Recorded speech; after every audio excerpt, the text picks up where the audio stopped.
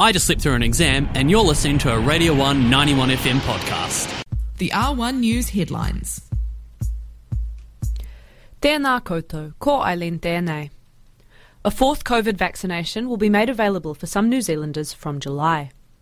The government announced the rollout of the fourth shot this morning. It is not yet known who will be eligible for the fourth vaccine. RNZ estimates several 100,000 New Zealanders will be included. The Russian invasion of Ukraine could cause a global recession, the World Bank has warned. David Malpass, head of the World Bank, told a US business event that it is difficult to see how a recession could be avoided, and it's likely to manifest at the price points of food, energy and fertilizer.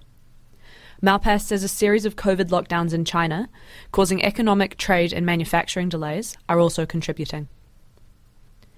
Prime Minister Jacinda Ardern has confirmed she will be meeting with US President Joe Biden during her American tour. On Tuesday next week, Ardern will meet with Biden and Vice President Kamala Harris to discuss the Pacific region and push for the US to join the Comprehensive and Progressive Agreement for Trans-Pacific Partnership.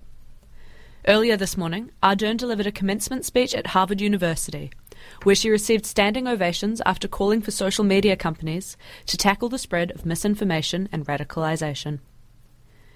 And those were the headlines on the R1 News. Now, ke te pēhea te āhua o te rangi. How's the weather? The R1 News weather. I tēnei rā, expect a high of te kaumārua, 12, and a low of rima, 5, with cool light breezes and clear skies in Otipoti. Āpōpō, expect a high of te kaumārima, 15, morning frosts inland and light winds again.